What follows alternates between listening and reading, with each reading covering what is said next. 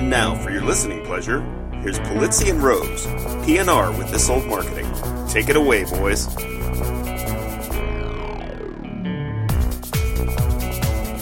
Well, hello, content marketers. I'm Robert Rose, and welcome to episode number 30 of PNR's This Old Marketing, recorded on Monday, June 9th, 2014. Hey, we're 30 episodes in now, and if you've listened to more than 20, give us a review, won't you?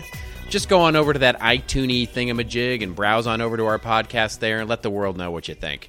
And here's also a little secret for you. We publish on Tuesdays, and the blog post doesn't go live until Saturday. So if you want a little more timely rant and rave from Joe and I, we hope you'll consider subscribing via iTunes or Stitcher. So you'll see that podcast come lighten up your podcatcher app. Or if you're just looking for one more way to spend a Saturday afternoon while the kids are watching Pokemon or SpongeBob or whatever, you can listen to us. Come on over to thisoldmarketing.com where you'll find all the show notes and general great stuff we talk about there.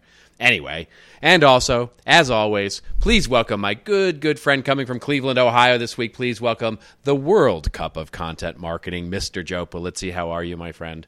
You know, I'm doing fantastic. You had a good weekend? I did have a great weekend. Yeah, although I saw a mediocre movie, I have to say. What was it? That X-Men movie I saw is not. I thought it was just okay. Everybody says it's great. I just thought it was okay. You know, I just saw Spider-Man and I thought the same thing. It just I thought Spider-Man was the mediocre not so too. Yeah. amazing Spider-Man. Yeah, exactly. In fact, that was my Facebook post. Spider-Man, the Amazing Spider-Man is neither, right? The X-Men wasn't. It could have been a half hour shorter if they did a little bit better editing. But it's something about those superhero movies; they have to go 2.5 hours, or like something's wrong. It's got to be 2.5. You know, about an hour. That's exactly hour right. 45 is great. I'm about finishing up my popcorn by that time. I'm good to go. Yep. I mean, if they end the series there, then I'm good. But I don't think they're going to end the series there. And you and I both know how it ends, so I won't go over any spoilers. But there's a big problem if they continue the series in my book. Well, you mentioned the World Cup. Speaking of, did you see the John Oliver rant? I did. It was so great. So we got to we'll have to put it in the show notes. We will. Or just go check it out. Go the John Oliver FIFA rant. It's and by the way, I was not a big fan of his on Daily Show. Now he's just he's fantastic. Funny. He's amazing. He's so good. I actually was a fan of his when he was filling in for Jon Stewart, and I just think he's awesome.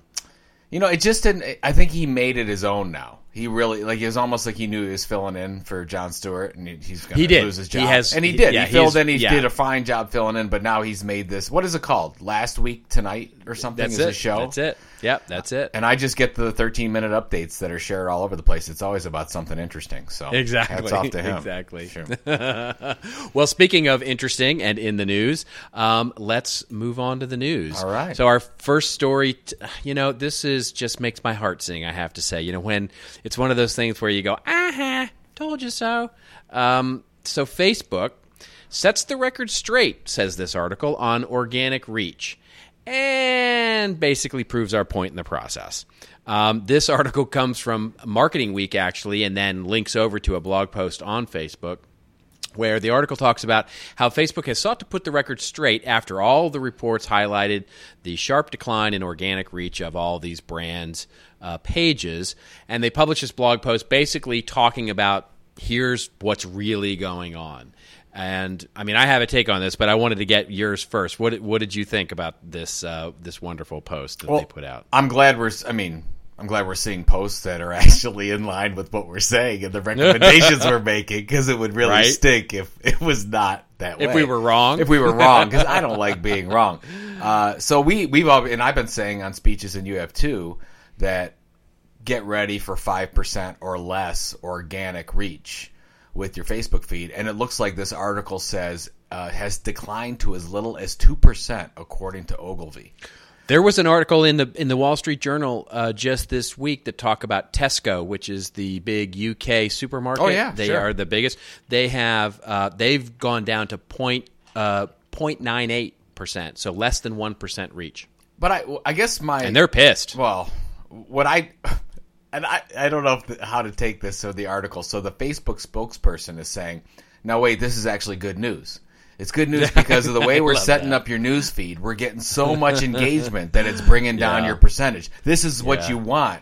I mean, did you? Exactly. Is that like the master of spin? That guy? It's just so wonderful. It's just there's so much spin going on there. My favorite part of looking at the Facebook post was envisioning how many revisions through the PR agency and seeing the email chain going back and forth. No, I think you need to restructure this sentence to say this exact. No, hold on. No, wait. And going back and forth, trying to get it exactly right. So, I mean, the part where he says, this is the quote from the Facebook blog where he goes, there's now far more content being made than there is time to absorb it. So he's basically adopting the Mark Schaefer content shock now. On average, there are 1,500 stories that could appear in a person's newsfeed each time they log into Facebook. For people with lots of friends and page likes, as many as 15,000 potential stories could appear at any time they log on. Oh dear, that's what what? I don't know, man. I guess the prescriptive medicine that we need to say is that prepare for zero. And Yes. I mean, there's some odd things too, right? I had two conversations. One was at Content Marketing World Executive Forum when we were talking with Scott Linnebarger. At the clinic. Who's getting great results. Who he's saying that he's getting up to 60% organic reach. The Cleveland Clinic is getting on their posts, and they have a blog called Health Hub, which is simply fantastic. You got to check it out.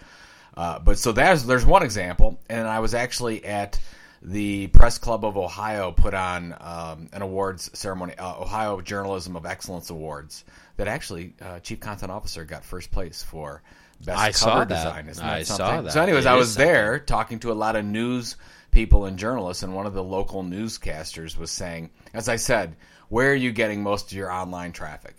And she said, it's not even close, it's Facebook. So, I mean, there is an opportunity. If you're like super newsy, the Upworthy, the BuzzFeeds of the world, I mean, you can absolutely, Facebook is going to drive a lot of traffic because they want that. They want that kind of engagement. But if you're like putting out, regular blog posts and white papers and ebooks and whatever as a business, I just don't think you're going to get traction with it. That's exactly right. And I don't fault, look, I mean, as much fun as we make, I mean, because let's be honest, neither this little podcast or anything we say here is going to upset the giant behemoth ship, that is, it's like that scene in Star Wars, right? When the opening scene of Star Wars, we're the little tiny ship with the giant Death Star, destroyer coming after us. No, it's the opening scene in Spaceballs where it just keeps going and going. I mean, so we're not going to make a big splash here, but the idea is that, yes, of course, you can create great organic content and you will get reach if you can do that in a very particular case. Where I object is the false promise that was made for a lot of these smaller businesses and businesses that won't necessarily always have the buzzworthy feed type headlines. The example I always use is the local farmers market who spent real money and real effort to build a community to communicate non-exciting things like opening times, new vendors, what's going on in calendars, and for them to write some exciting, amazing headline to inform their community, quote unquote, that they're going to be closed on a particular holiday is just, that's not what the original promise of building a Facebook brand page was all about. So, and I get it. They can't, they're now backed into a corner and they can't do it, right? The part that made my heart sing and made us feel right was at the end of the article, and this is a quote from his post where he says, your business will see much greater value if you use Facebook to achieve specific business objectives like driving in-store sales or boosting app downloads. Like TV, search, newspapers, radio, and virtually every other marketing platform, Facebook is far more effective when businesses use paid media to help meet their goals. I mean, end of story. Facebook is now a publishing platform like TV, like newspapers, like radio. That's the end of the story. The saddest thing to me is when you bring up the small businesses. And what was that? Maybe 2-3 years ago, there was this whole wave of, you don't need a website anymore. I was just at a conference.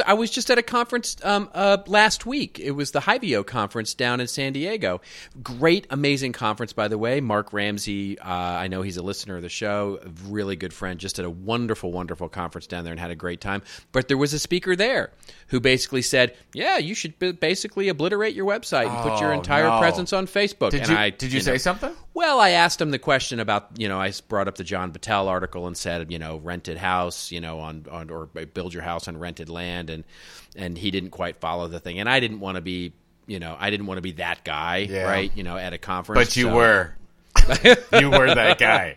Yeah. But anyways, that's the thing that makes me sad. That exact thing is, and all those companies that said, "Oh no, we'll just get likes on Facebook and it'll all work out. We don't need to own that asset." And here we are. That's right. Yeah, we are. Moving on, speaking of data and the asset, this is an interesting article that I saw on, I don't know where the original article came from. I saw it on businesstocommunity.com by John Miller, who is the founder and I believe CEO of Scribewise. The article is entitled, "How Much Data Do You Really Need for Content Marketing?" And I really liked this article because he goes on to, he talks about a use case where he was working with a Fortune 100 company who was spending 6 months deep diving into persona development and basically the point was, really, you're going to take 6 months to develop personas, which at their ultimate conclusion will probably be different at the end of that 6 months process. So, it's like that old, they often talk about this, painting the Golden Gate Bridge, right? They basically never stop painting it. Yeah. As soon as they get to the end of it, they have to go back and start painting it again. And the question is, how much data do you really need to start making good decisions? And I love the quote. He quotes actually a friend of the show, Joe Chernoff, who's over at HubSpot now, basically quoting him saying, "Just because I don't have data doesn't mean it's not true." And that's, to me, is I see a lot of businesses now making this mistake, which is to get so lost and getting wrapped up in the depth of looking at how data is going to affect the business or how personas might affect the buyer's journey, or going so deep into developing these engagement roadmaps of buyer's journeys and, 200-page PowerPoints that go through the buyer's journey and the emotional thing, that they get caught into this like, okay, now what do we do with it? We've just spent 6 months developing this huge analysis and we have no action to take. And in some cases, you just kind of got to go on your gut and actually make a move. And so I really liked the article for that. I thought it was a really good lesson and a reminder that sometimes you just need to create instead of analyzing. Well, that's why I like the pilot program. And we talk about it all the time. Yeah. It's like, you're not going to, you say this all the time. It's like, did anyone say when you were launching a business, okay, I want to know for sure that it's going to be successful. Right. Exactly. Say with an advertising program, right? I want to know for sure I'm going to get business off of this advertising program. It's like the same thing happens with content marketing. At some point, that's where the pilot, where you just say, look, let's give it a 6-month period. What's our hypothesis?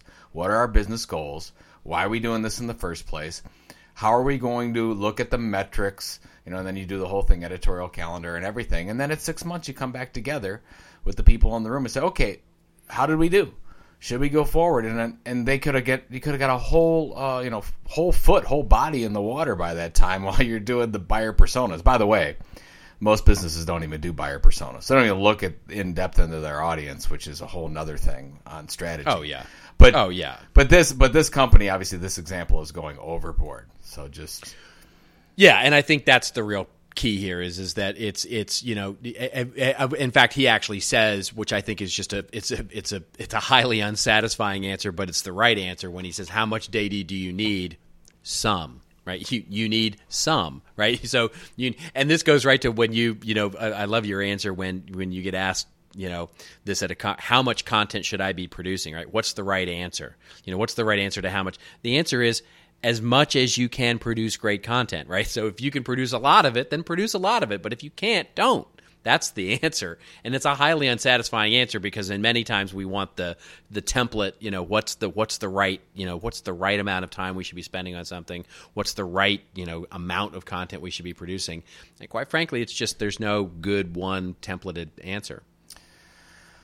I'd love to do a great post every 5 minutes. but I absolutely. I just can't do it. Every 10 maybe, but every 5 it's just pushing it, man. I'm exhausted. I can't even. I can barely get ready to do this podcast. I'm spent. I'm just spent. I don't have another good idea. The Godfather is spent. I mean, seriously. Hey, I'll tell you what. It's how many different ways you going to say content marketing? I mean, sometimes we just we just That's exactly right. Well, plus, I mean, all these content marketing is dead articles that we're talking about. I mean, well, geez. speaking of which, so moving on to our next story. Well, here's a doozy for you. The headline here, which is I think he doesn't mean this, but the headline it sort of belies it sort of just anyway. The headline of the article is "Content marketing isn't a good marketing strategy after all." Written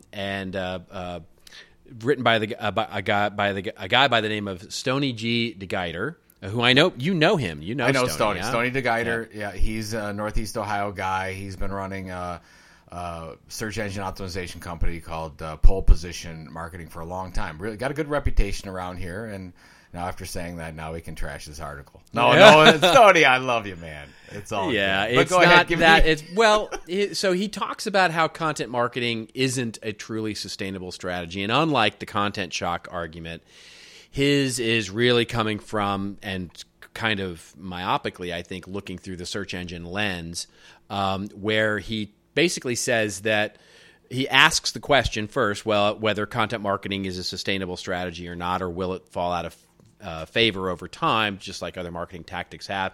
And then he says, his evidence to support this is that, guest posting is now gone because Google doesn't like it anymore. I would argue that just because guest posting isn't as good SEO, right? Well, I mean, look, Google may or may not like it. I don't know enough about search engine optimization to have an opinion on that. But what I do know is that there are other reasons to do guest posting other than SEO. Yeah, that's true. And then he concludes also that this makes content marketing suspect, because Google algorithm of the day is basically going to screw you up at some point down the road. And then he basically concludes the whole thing by saying that community is where you want to go. And this is where it went off the rails for me, because community is conversation, and that is how content. And he says content is like giving a man a fish, and community and conversation is teaching the man how to fish. And I think I know what he's trying to say here, or at least, maybe I shouldn't assume, but I think what he's basically saying is that good content strikes up conversation, and that's really where you want to focus from an SEO standpoint. But this is so sort of narrowed down into the test tube of SEO that it sort of just completely lost the entire point for me. So I just wanted to make the point that for those that are looking at content marketing and SEO, I mean, it's funny, I was on a webinar on the Australian market this week, and the interviewer asked me, what's the big thing that Australians, have, what's the difference between the Australian market and the U.S. market? And I said, the biggest difference is that the Australians aren't getting wrapped around the axle of SEO like the Americans are. I mean, somehow along the way, we got wrapped around the axle of SEO, and that content marketing equals SEO, and we're still trying to unwind that. And the Australians are not. They're basically moving right to quality content, really focusing on high quality engagement, and all that kind of stuff. And quite frankly, they're doing well because of it. Well, whenever you see an article that starts talking about content marketing as a new thing, I know they're coming from an SEO standpoint. Because if you don't understand that you're talking about publishing that has been around forever, and brands doing publishing have been around for hundreds of years, then I'm looking at it sideways as I go through the rest of the article, trying to figure out what side the bread's buttered on. But I mean, the couple things as part of it, I have to say this because. And he does qualify it when he's talking about guest posting. You made a really good point that you have a lot of different goals to guest posting than just search. Right. So that's the first thing. But the second thing is, it's guest posting depending on what the motive is. There's a lot of those posting houses online that just post articles as link bait, and they basically that's their goal in life to do that. And those are, of course, Matt Cutts over at Google is all over those. Don't do those. Don't get involved in those. Great. That's fine. That makes sense because you're trying to cut through the system. Whenever you're trying to cut through the Google system, it's not going to work, right? You always have to go back to basic strategies. But if you look at editorial contributions, that is the core to every large media company on the web right now. Look at Huffington Post. Look at, like it or not, Forbes. Look at BuzzFeed. Look at even some of the stuff Upworthy's getting into. They have a lot of contributing writers that drive everything for them. Being a contributing writer, you could look at as the same thing as guest posting. It's just on a consistent basis. So that I have a big issue with that. You can create a really good following through guest posting. I don't know if you have a take on that. I just wanted to say it. You know, I'd never have purported myself to really know that much about SEO. I mean, I know the basics of SEO, and I don't follow that space all that closely. What I do know is that content marketing is a much bigger approach than just focusing on SEO. It's not just about getting link backs or increasing search results. That is one very small, in my mind, goal of a content marketing program, and a decreasingly important one. And I think it's one of the reasons that you see so many SEO agencies really refocusing their efforts on content and the importance of it, and other mechanisms of content other than how it rank in the search engine. So it's an important fact that needs to be recognized, which is they're not the same thing. And every time I see something that sort of reduces it down to just SEO, that's what sends me into the I just got to come down on it. Well, I actually think that Stoney's definition here, he's trying to expand beyond the definition, but he's assuming that the definition is based in search.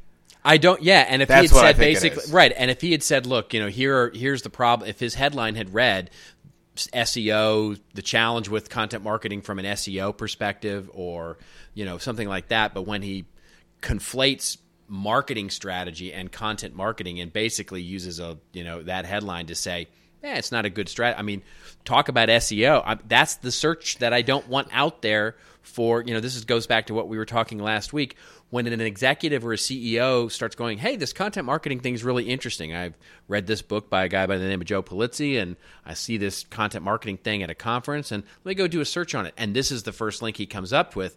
He doesn't go read the nuance of all of what he's trying to communicate here. He goes, content marketing, Google, bad. Done. It's not. I'm not going to do it. Yep. And you immediately start setting up those barriers for the business case to be made by those who are really trying to further the practice. That's my challenge with it. I guess the last thing I'll say on this is, and you say this is what really, when I was he was going through the example of, hey, I'm going and I searched for something online and I went to a couple articles that on Google that helped me find my thing, and I don't remember who they were or who brought them or whatever, so they didn't hit their corporate goals, and I fulfilled what I was trying to do, and it didn't work to them. Pure search engine optimization didn't work. We've got to have more. The one thing that I got out of that is, you say this all the time. If you're creating content, what we want to do is not describe value. We want to create value. Right. And that's where I'm thinking is, and that's where I think the utility stuff needs to take a step further. I think you can't just, and you can't, by the way, you can have this be part of your content marketing strategy. But I think where really the fun stuff gets in, where you can really create, as Stoney wants to, this community and this relationship, is to really create some value, have a different point of view, have a different take on something that's going to take these people in a new direction. Not just say, here's 6 steps to making a fire. So that's oh, good. When I type in making a fire, it comes up, and then I'm never going to go back to that site again because I made a fire. So that's right. That's right. And also, by the way, when you set up a community, it's not just go, hey, let's set up a community, and then you guys talk about whatever you want to talk about here. Well, no, you don't do that. You set up a community, and then you facilitate that by throwing in, to use your metaphor, a fire starter, right? You throw in content to let these people talk about whatever it is on your brand approach that people are going to talk about. I would argue that there is a community at large for Content Marketing Institute, but it's not because we create a community on the Content Marketing Institute website. It's because we create content that's worth talking about. Well, that's the real difference. Well, it's a great point. I was doing an interview for I think it was Trade Show Executive Magazine today or something like that. So we'll see when that article comes out. But it was asking me about content marketing world and how we do what we do and everything. And the first question was, how did you create the community around content marketing? I said, we didn't create anything. The community already existed. Right. We just exactly. we just started creating some content, and then they said, "Hey, that's what we do," and they started to Right. organize around it, and then that's where the show came from because these people wanted to meet. It's nothing that we did, but content spurred that on and said, "Hey, these people are starting to talk like we talk. This is here's who I am. I must be a content marketer." But we didn't create a community; it was already going. Exactly right. Exactly right. All right. Well, enough of beating down Stoney. Stoning Stoney. Stoney, we love you, man. Yeah, I'll see you at Content Marketing yeah. World. Yeah, there you go. Yeah, you can punch me in the head there if you want to. Moving on, the next article, a really, I thought, interesting and thoughtful article by our good friend JP de Klerk, who's hosting an event next week in Antwerp that neither you or I will be at, which is a shame. But it's in Antwerp. It's a content marketing event there, and good friends of the show, Jay Baer will be there, Lee Odin will be there, of course, Doug Kessler will be there. There's a number of people that are great, should be a great show. Anyway, he writes an article called Content Marketing, the Copernican Revolution. Anybody who brings Copernicus into the argument wins me immediately. But he basically uses the idea of, at one point people believed the Earth was the center of the universe, and Copernicus who says, yeah, that ain't right, it's the other way around. And the reason I like this article so much was, one, it just frames content marketing in a really nice and interesting and different way. But I think just to the conversation we were just talking about, there's a point at the very end of the article where he says, great content happens when it becomes information, useful interaction, a story, an answer, a smile, a meaning, anything revolving around the human experience.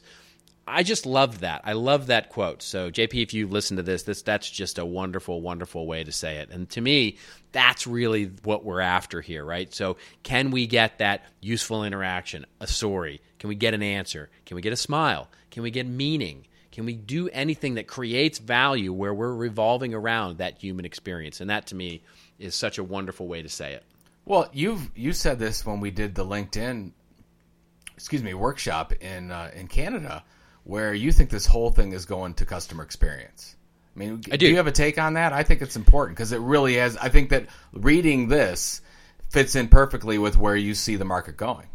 I do. Well, this goes to my, the thing that I'm working on, which is tentatively titled The Seventh Era of Marketing, which is a book idea I'm working on and a few other things where it's about our ability as marketers to create experiences through content, but also ultimately through physical experiences, and, basically experiences that in JP's, to borrow JP's phrase here, that revolve around the human experience. And that will be our ultimate, and truly, if we look at, so this idea that we're, and this isn't sort of any official dictate or anything, but a lot of people acknowledge that we're in, quote unquote, the sixth era of marketing now, which was really started in the late 90s with, Rogers and Peppers and the one-to-one marketing and relationship marketing, and really the era of CRM is what it's called, and customer relationships. And I think that era is slowly moving into this era of delighting customers, where we have to delight, through the use of experiences, content and physical, and, basically creating experiences, where our job as marketers is to continually evolve customers by delighting them. The example I use all the time is the HBO, when you hear that static in HBO and from the old days, when you hear that, that song from the HBO, you didn't know what was going to happen, but you knew something great was going to happen. And it's that kind of experience that we need to be able to create for consumers, where they don't know what's going to happen with our brand, but they know when they hear it, when they know the opportunity is there, that something great is going to happen. And that's not about having a deeper relationship with a customer, because quite frankly, I have zero relationship with HBO. All I know is that they delight me at every turn, and that's really where we're moving into. And anyway, I don't want to get off on a thing here, but it's that's truly where I think we're moving, sort of more holistically. No, I mean, there's another great line here, and it's worth saying from JP. Great content indeed does not just happen. It requires commitment, integration, evolution, innovation, consistency, and the last one is guts, fun. Yeah. I just love that whole thing, and almost like I would call it grit. I just went to a entrepreneurship conference a few weeks ago, and the word that everyone kept using, and I just thought it was odd, was grit. Like, and as an entrepreneur, people have started a business, you'll get that. And I think the same thing goes for content marketing, because as we've talked about, the reason why most content marketing programs fail is because they stop. And that's the issue in this whole thing. And I think it's no accident that when he's saying about all the words that define the customer experience and the content that you create for a business, he's got commitment, consistency, and guts in there. And that's all about delivering something consistently, and that's what most of us don't do. Well, and what's so funny about that is that when we say that, the immediate image that comes to mind when you say, the reason that most content marketing initiatives fail is because they stop, we have this image in our head of sort of, this brick wall that it hits. And that's not usually what happens. What happens is that you lose that grit. So what starts out as this innovative storytelling, engaging, developing meaning, all of the wonderful things that we just said, starts out that way. And then slowly somebody goes, yeah, that's not quite salesy enough. So can we put something in there that makes it a little more call to action? Yeah, that's not quite. And slowly over time, or maybe very quickly, depending on your situation, it turns back into marketing material. Then it fails. Then it stops. Well, that fight between creative and sales. Yeah, absolutely. Yeah, that's the grit. That's really where you need the grit. And you almost have to kick sales out of the room. You almost just have to say, and that's where that top-down approach, you have to have somebody in the organization that says, look, we need to go forward with this. We think this is going to work. We believe it. This is the hypothesis. This is the audience. We're going to let them run with it, and we're not going to talk about ourselves in this instance. Yeah, it's just hard to do. Hard for a lot of companies to do. It's hard. It's hard. This is where the real work begins. This is something that came out of Executive Forum. This is something that we're starting to see more and more, that finding a home for content marketing is hard, and we know it, and it's becoming a huge piece of our agenda moving forward, is to try and further that, and find those solutions, where it's working and how it's working. It's a big part of what I want to work on anyway. So I'm excited about talking about these last three articles we've got. Well, here you go. So let's do that. These two, the next two come together, and this is something I really want to get your take on, because I read these two things together and could not square them. And so I'm hoping you can, actually. So reading this first article, which is the headline, "A Record-Breaking Month in New Magazine Launches." And it's by this blog, which I love the name of the blog, although I hate the design of the blog, I got to tell you. Mr. Magazine is the name of the blog, and he covers the magazine business. And basically he says, all in all, May was a spectacular month for new launches of niche magazine titles. And apparently it was a record launch in the number of titles that were launched. That is followed the next day, literally, with a company called Source Interlinks that has basically absorbed, merged, whatever you want verb you like there, 12 of its super niche print titles, and basically lost the, and so I would look at that and went, it's a record month for new magazine launches. So publishing, yay, is doing great. And then, Source Interlink loses 12 titles. Niche titles are not working. What did I miss there? Tell me how this squares with each other from your deep publishing background. Well, I don't know if I have the answer, but I definitely have a take on it. So Samir Husni, by the way, is Mr. Magazine. If you don't know, I've known Samir for years. I don't. He's fantastic. One of the funniest people you'll ever meet. Oh, the writing is fantastic. I just hate the design of the blog. That's all. He's great. Of course, the most passionate man in the world about magazines, which is why he's Mr. Magazine. And he's basically, the whole article and his rant in general is, when people say print is dead and magazines are dead, he'll come back with all this data and say they're not. So we see, whatever he said, 96 new titles. What was that over the last month? So record breaking in new consumer magazines. And then you said in the other article, which is from a cool new site called Media Shepherd, by the way, talking about what the absorption of these 12 super niche titles, and they're going away. Here's what I think is happening. I think that publishing is figuring out a better business model. And I think that these new ones that are coming along have a business model where it's not just focused on advertising, and it's focusing on selling stuff.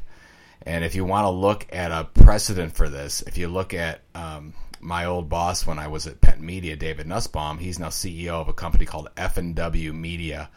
And F&W is an enthusiast publisher. And if you look at their titles where they'll do things like, I know one of them is woodworking. So they've got a magazine for woodworking, a community for woodworking. Well, the majority of almost all their revenue growth, and it seems like the majority of their revenue now in the organization is not on advertising. It's not sponsorship. They just sell stuff. They sell all kinds of stuff. They sell content packages. They sell how-to kits. They sell products directly in woodworking. So they're creating all this content, but really, you can say they're a media company because they have the roots of a media company, but they're just like any other company selling stuff, and they're using content to generate all that attention and relationship building. Fascinating. So that's I think what we're seeing with these new magazines that can be part of a holistic publishing strategy. Of course, but is the magazine itself going to be a profit generator? No, it's probably a loss leader. It's probably a loss leader for them to drive them to go to events, to content pieces, to whatever. So I'm under the assumption, Robert, that these new magazine launches have figured out that there's a better way to monetize this, since there's not as much advertising out there anymore, and it's just going down, and they're not going to see it. Right. Although there is advertising, don't get me wrong, but you can't bet the bank on advertising. So I think that's what we're seeing. So these two, and where you're talking about Source Interlink and the shuttering of those magazines, that's a very, very traditional model, mostly advertising based. I don't think they've figured out the media model there that's new, and I think that's the problem. Well, I think that's so thank you for that. I think that's a really interesting, because this goes back to, we've talked about this on a couple of shows now, where we often think of content marketing as product brands becoming media companies, but in many ways this is disrupting the media world just as much, where media companies are becoming product companies. And, evolving new ways to monetize content is really at the heart of that. Which is a really interesting, because it speaks to, I was just working with a client, one of our advisory clients, talking to them, and they're ostensibly an association, but really what they are is an information provider for their particular niche that they work in. And the challenge is, of course, is that information is becoming democratized and available over search, and really, a giant website that basically is full of facts is not sustainable in their industry, because there are bloggers providing that information, there are entire websites to provide that information, and so there's really no reason for their members to be members anymore. Yeah, exactly. And so they have to figure out new ways to use content actually to drive a distinct point of view, so that there is a reason. In other words, they have to go out and compete with the media brands that they might not have otherwise competed with previously. And by the way, they have to do it against some of their partners. Some of their member partners will also be creating content for their own nefarious marketing purposes. And so if they don't get good at content fast, they may find their members actually going out and competing with them for that same level of information. So it's really sort of a stick in the butt, as it were, to say you got to get moving on this thing, because as a media company, you've got to figure out new ways to monetize, and as a brand, you better watch it, because your competitors, as I said in a blog post just last week, it's no longer if content is going to affect your business, it's how. But look at how all these, you bring up the association business. Look at these three businesses. You take the publishing business, which historically is, I create content and get paid for it directly on sponsorship or paid content. Great. Association, you become a member, you get unique content that nobody else can get. You pay me a membership fee, you get that content. Great. And then you got the traditional brands out there, which I'm going to give you content, and then hopefully you'll buy my product. Right. But all those three are coming together. It's a very, very similar model throughout, because now associations are breaking down the barriers. They've got to give that content away for free. They're saying, we can't charge a membership fee like this anymore, or have that be based on the content, because we got to give away the content for free because everybody else did. Publishing's like, nobody's going to pay advertising, and then they're, of course, giving away the boat on native advertising deals. Ding, ding, ding. There it is. Wow, we got to 38 minutes in the show. I didn't think we were going to say it, so I had to bring it in somewhere. But yeah, so they're trying to figure that out. So there's that. Now all these the business model is almost all the same throughout those three groups. Okay, so here's a really interesting tie into our last story, right? Because this is a story that comes out of Folio Mag, which is actually a little old. It's a couple of weeks old, but I missed it somehow, and so I wanted to bring it up for this show. It was part of that MIN conference that we talked about either last show or the show before, the Content Marketing and Innovation Summit in New York, where they actually did a study, and I didn't see this before, but they actually did a survey where they surveyed, I guess, attendees, people who were coming to the show. And really the idea said content marketing is growing, yeah, but it's not a very high priority for these publishers. And it was interesting because according to the survey, they had 100 respondents, which isn't very statistically representative, but okay, 100 respondents. And they said content marketing is a mixed bag in terms of priority for these people on a scale of 1 to 5, with 5 indicating the lowest priority and 25% said they were right down the middle, giving it a priority of 3. There was only 17% who said it was a top priority. So is it that these publishers, and these are, by the way, the audience here is really publishers for this particular conference, is this that these are publishers going with their head in the sand that say, you know what, there's all these innovative business models happening and we're just not paying attention? What do you ascribe the sort of that sort of response to? Well, I got a couple takes on it. I'm sure you knew I probably did. Yeah. The one. There's a reason I picked some of these stories. I love these publishing stories because that's how I lived and breathed in this so long. The truth is, of course, there's revenue opportunities, and we just talked about the native thing. Lots of revenue, lots of brands that would like to partner with publishers on content programs. It's there, but I have not seen the boat turn where content marketing as part of the business model is good at all for publishing from this group of traditional publishers that filled out this survey. So let me explain that a little bit. And I'll tell you a story because it sort of sets it in place. So I was with a company that got bought out by another company, and I was part of the custom media operation. So we did all the work for hire. And when you say work for hire, it really means that. So we're creating content for our quote-unquote advertisers, and they get usage rights of that content. It is not an asset in the sense of the word, like publishing would be a normal asset that you'd have a brand, you'd have e-newsletters, you own the content. None of that. We did work for hire. And when they were valuing the company, we were actually a fairly large division in the company, and they never even looked at the value of our group when they valued out the entire organization.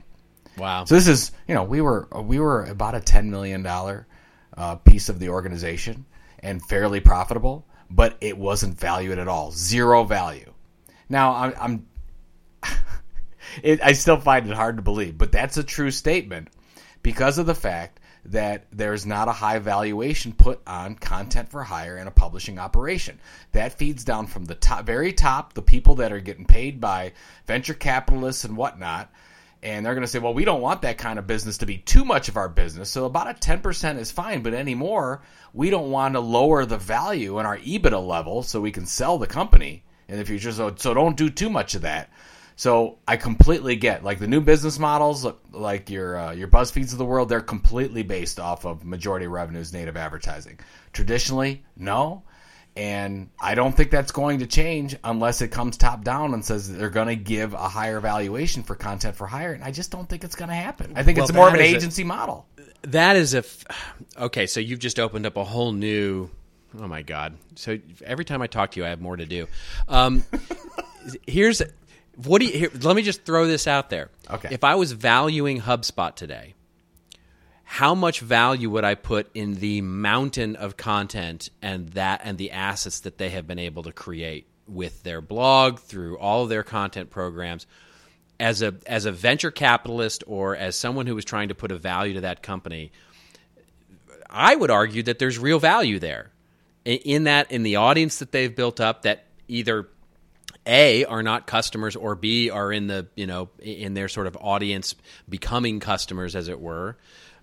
I think there's real value there. I think that's going to be something that's going to be a real challenge in going forward for many businesses who go all in or even partially in on content marketing, there is going to be value created there. But I wonder how we're going to be able to teach the venture capitalist in the case of startup companies and more investment banker types and CFOs how to place value on the content that value that's created through content. That'll be a really interesting challenge. I love that you brought that up. That's the question of the day, because you and I were talking the other day about why there's not more M&A activity going around where brands like a HubSpot would buy, a publisher or a media property or something like that, which I think is going to happen. And of course, at Executive Forum, we heard that there's some scuttlebutt in some certain companies that will go be named nameless at this point that are going to do that. So we're going to hear some of those things. But I mean, now you're really talking crazy talk, because if you go to let's say you say, I want HubSpot's blog, I want their event. I mean, they have a whole media portfolio around that. Exactly. What's to say somebody might not come in and say, look, I want the content assets. We will continue to promote your products and services and whatnot, but this is an asset.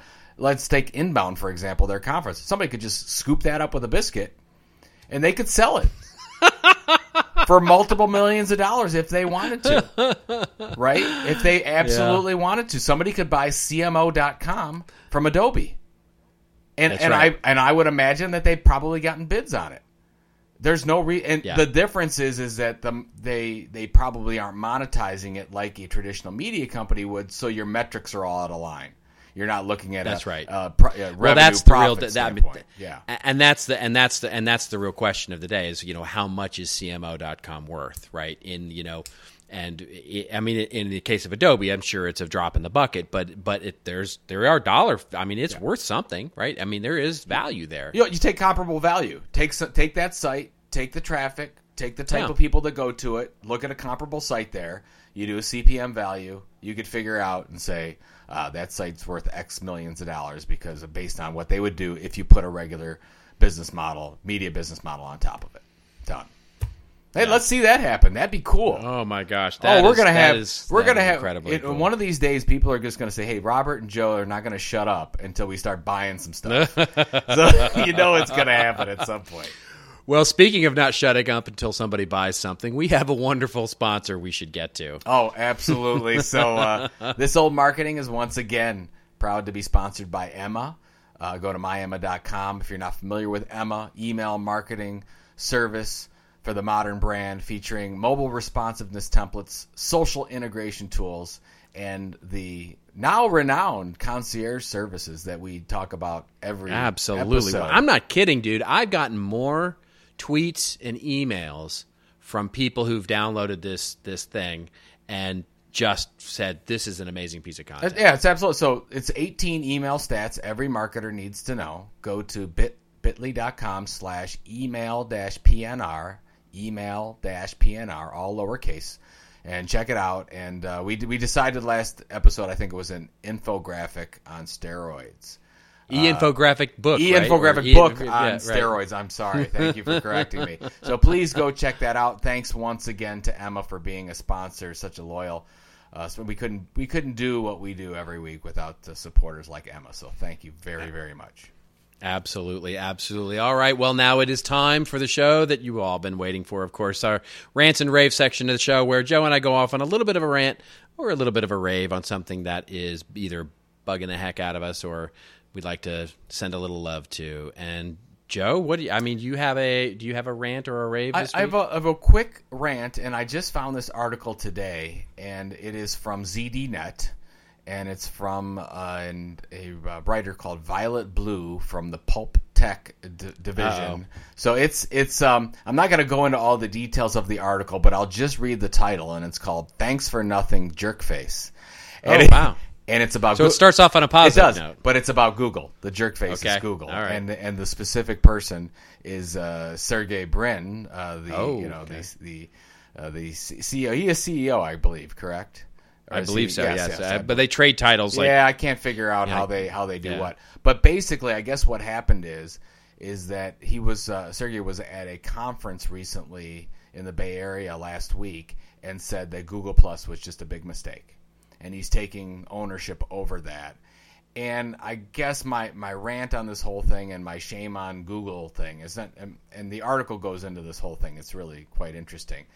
But I really thought that Google Plus had an opportunity, especially with Facebook doing. Don't you owe me like a steak I owe you or something big on this, and now I've got to probably pay up. Because I really thought the Google Plus has an opportunity when Facebook was closing down their organic reach so much. And I'm like, oh, this is an open door for Google Plus. And I think what happened, and the article goes into this, Robert, where they just made, you had to sign up for Google Plus on everything, and they started to integrate everything, and they shoved YouTube comments, and that was Google Plus, and they started to make it evil, right? And it just didn't start to work really well, and now we don't even know really what Google Plus is. It's like everything opposite of what Google was, the simplicity that Google was out to talk about and to be helpful. It's not helpful, and it's not simple. And, of course, now they're backing out of it. The former the CEO of that division or the president of that division has already left, and we don't know what's going to happen with Google Plus. So I just, my rants against Google Plus. We'll put the article in the show notes. Yeah. It's actually, there's some, not safe for work stuff in the article itself. It's really kind of sad what happened to some people as they started to integrate some of the identities with each other that Google Plus was trying to do. But I just think that, I think we're saying goodbye to Google Plus. I don't think we are. We are saying goodbye to Google Plus. Yeah, it's on its way out the door. Yeah. So what's your rant or rave? I have a very short rave this week actually, and it's just ironically enough, I was on Facebook. And this was something that a friend of mine shared, and I really went to it. And I'm one of those guys who watches the TV commercials in between. I mean, my wife hates this. I look at the ads in magazines because this is my job, right? So I actually love ad creative. I actually love great television commercial creative. I just have a real love for great marketing creative. And this to me was just a wonderful piece of content marketing. It comes from Mini Cooper, the Mini USA people. And I don't know if you've seen this or not, but they have on their Facebook page, and this is maybe also big for me because I'm in LA, and LA is a car culture for sure. And it is rare that you go a week without getting something stuck underneath your windshield wiper saying what a jerk you are for parking in a space that didn't belong to you or on a street that's not your, all sorts of stuff. They have got these little flyers that you can basically print out and cut out. And they're little cards, but instead of being like, you're a jerk for parking where you are, they're complimentary. And so, one of them says like, I see you've got a great car there, me being parked next to you, great cars have to stick together. And there's another one that that's neat. You can put on another one that's got a picture of a shopping cart on it that says, if you get dinged by a shopping cart, it's just a shopping cart doing a fist bump with your car because it's so awesome. And there's just all these wonderful little. There's 16 of them or something like that, and you can and they come in a sheet, so you can print them out and cut them, and they're all done by Mini Cooper. Oh, I'm looking at it now. It's that's very cool. It's just wonderful. I just thought it was a wonderful, inventive way to do something that is really just quite simple, and it was just a wonderful thing. Oh, that's a fantastic example. That's sort of that leads into our final. Yeah, of course, our This Old Marketing example, and you've got a wonderful one. I've got a good one, so I'll just tell. I'm jealous of this one actually because you got to eat. So, quick story: we were at a wonderful outing. We go to St. Malachi Church near West Side in Cleveland, and they do a Soup for the Soul charitable event. And the organization, St. Malachi Center, does some amazing things for the homeless and the elderly. And if you want to see it, you can check out their programs. They do amazing stuff. We were there to support them, and we won as part of one of the live raffles a donation, which was a pig roast. And there was a company that donated it called Fresh Fork Market that they would come over and they cooked at our house. So this is yesterday. So we had 60 or so people over at the house, and they were doing the pig roast, and they came at 9:30 in the morning, and they left at midnight last night. I mean, it was an all-day thing. It was amazing. And what I loved about it is, and I said, Trevor is the guy who runs Fresh Fork Market, and I said, hey, you got any marketing material? I want to help you out. You got a good crew coming over. Let me pass this stuff out. gives us a magazine, and we'll put the picture in the show notes. And if you can look it up, it's fantastic. Fresh Fork Market Almanac. And it is as farmy an almanac as you can get. Beautiful photography. There's a little boy drinking a glass of milk, and there's a cow behind him. And basically, Fresh Fork Market is talking about all like local, supporting local farmers, bringing that local produce to families who want to donate to a cause and to eat really healthy. And they've been really growing as a business. But this is a magazine. This is a magazine about the story of how farmers are creating the fruits and vegetables and the meats that they grow on the farm and whatnot, and they go have a calendar in here about different things. They have recipes. I mean, it is an amazing utility, I guess, is the one way to do it. And what I love about it, it's all about the cause. It's all about fresh. It's all about homegrown. It's all about local. And I just thought it was fantastic that this small business is looking at a print vehicle, and they give it out when they go into different places. So I was just thought that was a fantastic. I mean, what a calling card! What a great! Oh my God! Card. Yeah, they didn't leave any postcards. They didn't leave business cards. They left their magazine, and this is what I love. It's marketing so good you don't know it's marketing. People were grabbing. Exactly. They were grabbing for these things. Like I gotta go. There's one person that was leaving and said, I gotta go get the magazine before I leave. It's like, how many times do you say, I got to go get that marketing? Exactly. So I just hats off to Trevor and Adam and the folks that were over here from Fresh Fork Market. They did a fantastic job, and of course we were full and had a wonderful time. Yeah. Well, I expect my care package should be arriving any day now. I got a magazine for you. Yeah. I'll take the marketing, but keep the I want some of that pig. Okay, well, what's going on for you? You're still home, yeah? You're not going anywhere, or what's your travel schedule? Still home. I got a couple local speeches here this week, good. and then I got a little Father's Day gift. I'll be down in Pinehurst watching the U.S. Open with my dad. So Lovely. I'm super excited about that. Lovely. And unfortunately, Tiger Woods won't be playing because I think that's always a better tournament with Tiger, but it'll be a great lineup, and really looking forward to spending some time with Pop and seeing some golfing. So how about you? That's brilliant. Well, I have this week on Thursday. I'm speaking at the American Marketing Association event in Omaha, Nebraska. So I'm hoping to get a good steak in Omaha, and then I'm home for the weekend, and then my marathon trip begins. I'm off to New York to go do a client advisory day, and then I'm off to London to do a talk for some folks at the Brand Museum. I'm kind of excited to do that. I'm talking at the Brand Museum in London, Sweet. which should be just a great, wonderful event. And then I'm off to Holland. Two dates in Holland. One in Zwolle. I think I'm pronouncing that correctly, and then the other in Amsterdam, more proper, to speaking at a couple of different content marketing events there with some folks that we know. So it's just it's going to be a marathon, and then back for and then I'm back for a couple of weeks near the 4th of July. So that's my June. Well, thank God somebody's doing the work. Yeah, it certainly is not me. Safe travels, my friend. Absolutely. Thank you very much. All right. Well, that is it for Joe Pulizzi. This is Robert Rose signing off. And remember, if you'd like your question answered on the show, do tag us on Twitter at #ThisOldMarketing or send an email to thisoldmarketing@contentinstitute.com. This was episode number 30. Also, if you like this episode, we do hope you'll consider subscribing on iTunes or Stitcher.com. All those links on the show notes available at thisoldmarketing.com. And remember, folks, it's your story to tell. Tell it well, will you? We'll see you next week on This Old Marketing.